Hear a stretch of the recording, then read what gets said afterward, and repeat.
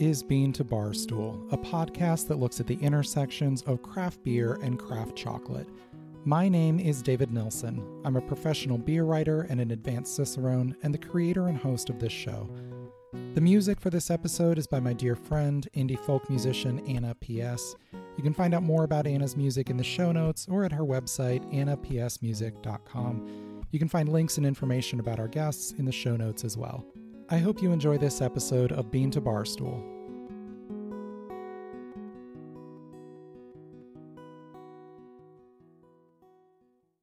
If you're a fan of Bean to Bar chocolate, you're probably already familiar with French Broad chocolates.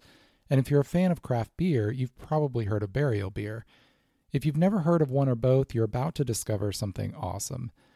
Way back in episode 3 of Bean to Barstool, I talked with J.L. Skeffington, the co-founder of French Broad, and Jess Reiser, co-founder of Burial, about the ongoing creative partnership between their companies. We talked about the elegant and indulgent imperial stouts Burial brews using cacao from French Broad, and about the delicious and creative chocolate bars and bonbons French Broad creates using beer and beer ingredients from Burial. Check out episode 3 if you want to hear more from these very talented women. You can also hear them talk about the differences in descriptive language for beer and chocolate and the storytelling opportunities each provides the other in episode 2. Perfect doubleheader if you want to settle in and learn from these two. Asheville is a hotbed of great craft breweries, and French Broad has partnered with quite a few of them on delightful chocolate-infused beers, including Highwire Brewing, Pisgah Brewing, and Green Man Brewing, among many others. It is definitely with Burial that French Broad enjoys the richest creative exchange, though. In a recent article I wrote for Good Beer Hunting about the use of ethical cacao in brewing, I spoke again with JL and Jess, as well as Jess's husband Doug and brewer Alia Madoun, about the ongoing evolution of Burial's use of cacao. This has moved beyond just using cacao nibs, the most common mode of adding cacao to a beer, though they still use plenty of those. Burial has had luck with using cacao husks in sour beers as well. There is a direct relationship between the aroma and flavor of an Origin's husks and its nibs, though they aren't identical. Husks don't contain cocoa butter either, which can be detrimental to beer foam, making them attractive to brewers of sour beer, where foam retention can already be difficult to achieve. Burial also works with a product called fines, which are powderized nibs and husks from the roasting and winnowing process. One of the most unique cacao ingredients Burial has worked with is cocoa butter, an ingredient brewers generally never even consider because of its aforementioned impact on beer foam. Burial chills pieces of cocoa butter and then rests beer on it to extract aromatic compounds without extracting the fat itself, yielding the flavor of white chocolate in the finished beer. You can read more about this in the Good Beer Hunting article, which I'll link to in the show notes. The last 2 years, French Broad and Burial have partnered on a collection of 4 beer-infused chocolate bonbon bars. These get released for Father's Day, though of course anyone can enjoy them. There are only subtle differences in the bonbon bars this year from last year, but if possible, this year's are even better. The first is an IPA caramel and peanut bar. The filling is peanut butter nougat and IPA-infused caramel with crunchy peanuts coated in milk chocolate and sprinkled with sea salt.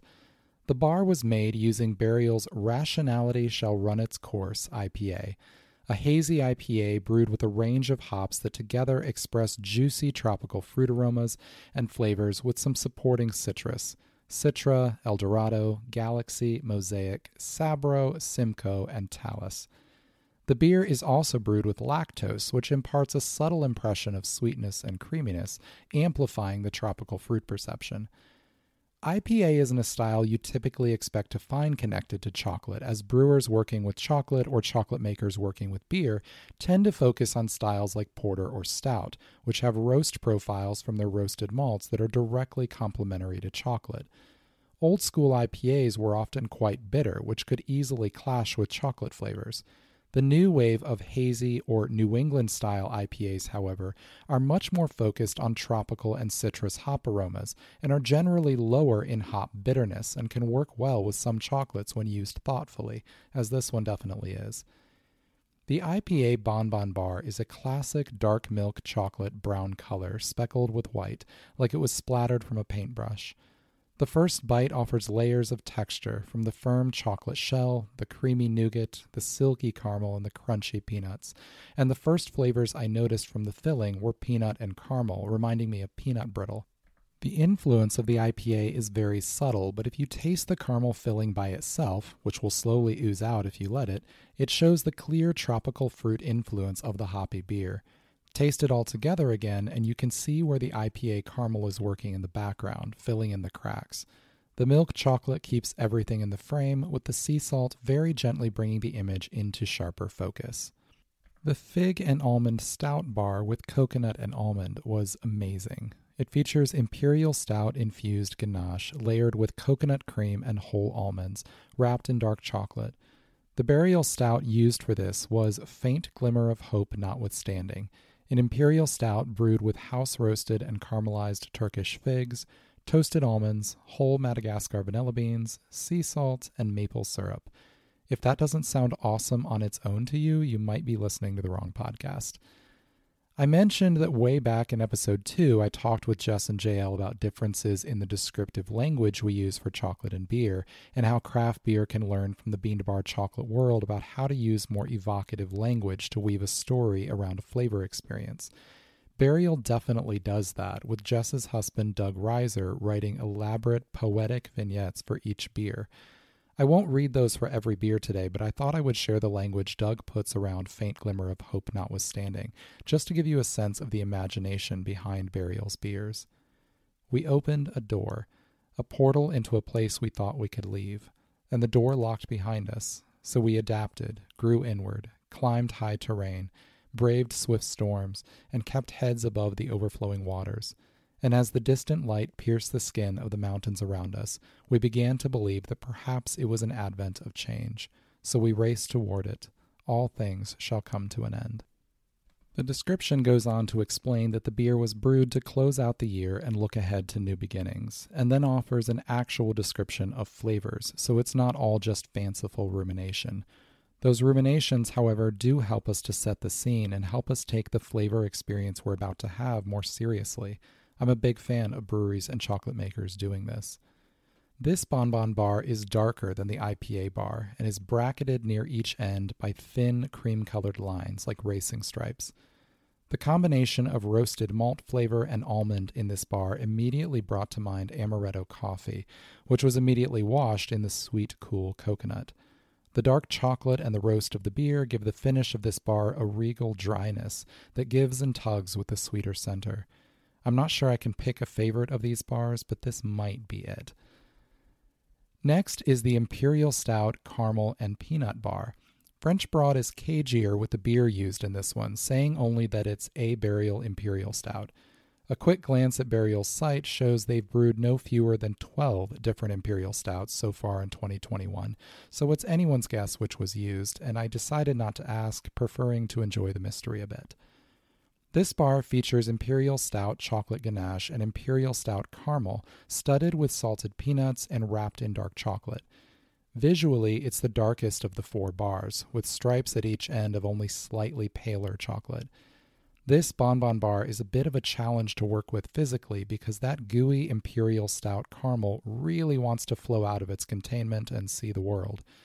Biting into this bar and feeling that rush of caramel through the fragments of dark chocolate, I wrote down in my notes that it felt like a dark river running over rapids. The caramel is rich and sweet and splashes against the drier dark chocolate and subtle saltiness of the peanuts to create a pleasant contrast. This one makes a mess, but I guess that's just a good reason to eat the whole thing in one sitting. The final bar was Coffee Porter and Hazelnut Crunch. Now, there's a bit of confusion here because this bar is made with Burial Metallic Vessels, a 5% ABV black lager brewed with coffee. Despite the porter in the bar's name, it appears no porter was actually used. Most porters are brewed with ale yeast. There's a blog post up on the Bean to Barstool website explaining the difference between ales and lagers. Though there is a style known as Baltic Porter that is often brewed as a lager, though it is generally up around 8 or 9% alcohol. The base beer here is more likely closer to the German Schwarzbier style, a low-alcohol dark lager that has only a hint of roast to it. None of these technicalities, of course, really matter to this Bonbon Bar. I was just curious what went into the name, and I'm assuming they used the name porter more as a flavor target than an ingredient description.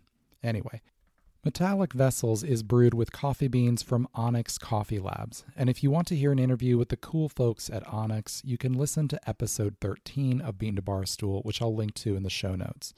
The bar is filled with coffee beer ganache, crunchy hazelnut, and milk chocolate and wrapped in milk chocolate.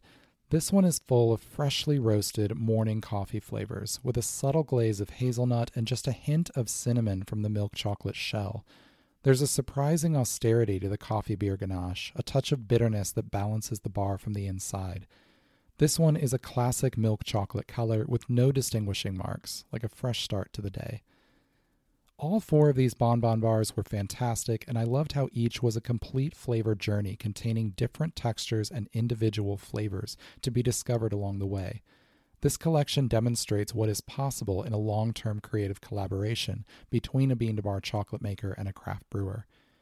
For as long as they last, this collection is available on the French Broad Chocolate's website. If you try them, I'd love to hear your thoughts, so comment on Instagram with your favorites or your own tasting notes. You can find links to the episodes referenced here in the show notes, as well as the article I wrote for Good Beer Hunting, and the blog post explaining the differences between ales and lagers. In the next episode of Bean to Barstool, we'll explore the tasting and pairing experience within beer and chocolate. Please share Bean to Barstool with your friends and leave a review for the show on your favorite listening platform. The music for this episode is from the song Walls, written and performed, as always, by my friend Anna P.S. You can find out more about Anna in the show notes or at her website, annapsmusic.com. I hope you enjoyed this quick episode of Bean to Barstool.